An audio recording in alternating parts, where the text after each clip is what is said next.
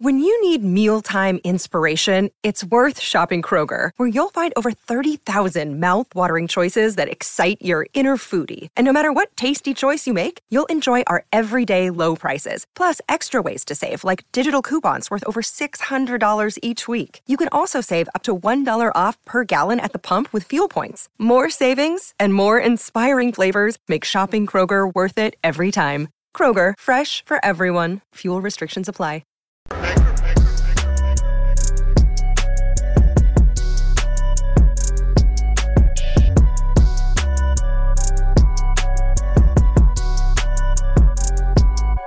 Matrix and Roadshow fans, we are back with another video, and we're going to be talking about Disney Star Wars.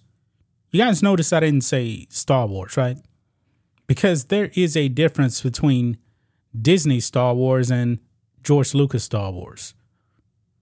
George Lucas Star Wars actually gave us great characters. Luke, Han, Leia, Palpatine, Vader. What is Disney Star Wars giving us? The Martell sisters from the final season of the Clone Wars.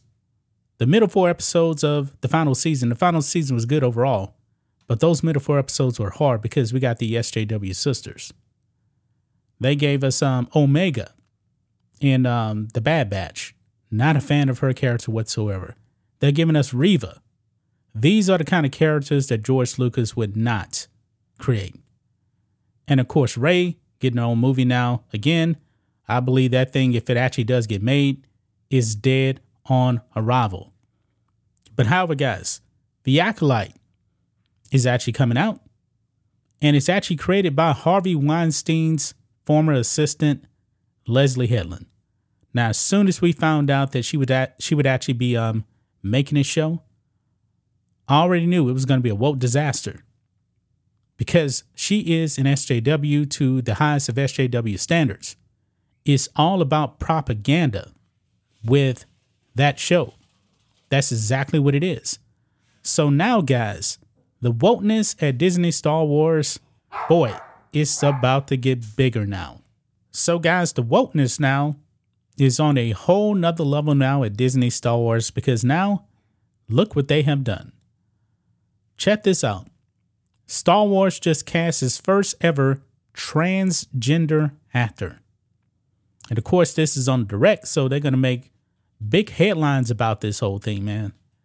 I mean, when it comes to Disney, Star Wars, and the MCU now, it's all about identity politics and pushing an agenda. It's not about making money. Because now Star Wars ain't making money. Marvel ain't making money. But the identity politics is definitely off the chart.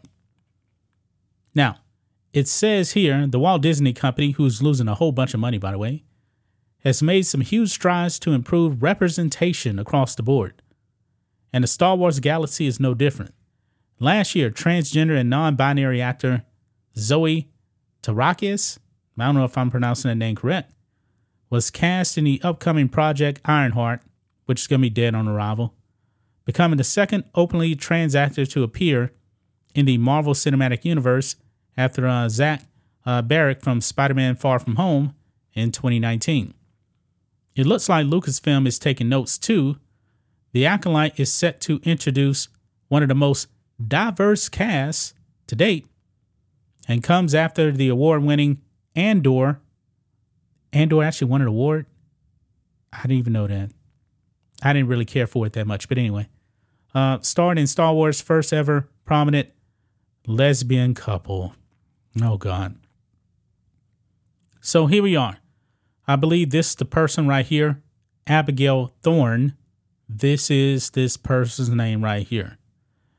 The Acolyte is shaping up to bring even more diversity to the galaxy far, far away. I mean, that was already a whole bunch of diversity in Star Wars. You know, we realize there's black characters, white characters, a whole bunch of aliens, by the way. It was already diverse, but anyway, I digress. According to this person's agency, United Agents, British actress Abigail Thorne is due to play Ensign Eurus in The Acolyte, making this person Star Wars' first ever transgender actor in a non-minor role. it's not even a minor role. I'm thinking, you know what? This person may end up being the star of the show. I don't even know, man. I don't even know. Thorne joins an exclusive list of transgender actresses who have starred in a Lucasfilm project, becoming the second ever trans actor after Talisa Garcia was cast in Willow. What happened to Willow? Yeah, canceled after one season, and also, I believe, removed from Disney Plus. It was an absolute disaster because it was woke propaganda. And guess what? Nobody actually watched it. Nobody. But apparently we got another person of the alphabets also an Acolyte. Says non-binary actor Amanda Steinberg will also star in the Acolyte. And this means that the upcoming series is shaping up to be one of the most inclusive yet. My goodness, guys. What has happened to Star Wars? The biggest mistake George Lucas ever did was sell his company to Disney. Because Disney, they got super duper woke. Nobody is asking for this. This thing's going to be dead on arrival. Nobody's going to watch it. And I think this show is going to go the way of Willow. I do. And they may even pull this off of Disney Plus because nobody's going to watch it. I mean, nobody's watching Andor. Andor actually got good reviews. I didn't like it that much. But still, a lot of people did like it. And nobody tuned in. Everybody hated Willow. Oh, super woke, man. Lesbian couple, non-binary. And then canceled after one season. Lucasfilm is all about propaganda, guys. They seem to never, ever learn their lesson. I'm not going to watch the show, but I will watch it burn because, make no mistake about it, guys, it will burn. Wow. That's just my thoughts on this. What do you guys think of this? Matrix and Roadshow fans, let us know what you think about all this in the comments. Make sure you subscribe to the channel, and we'll catch you next time.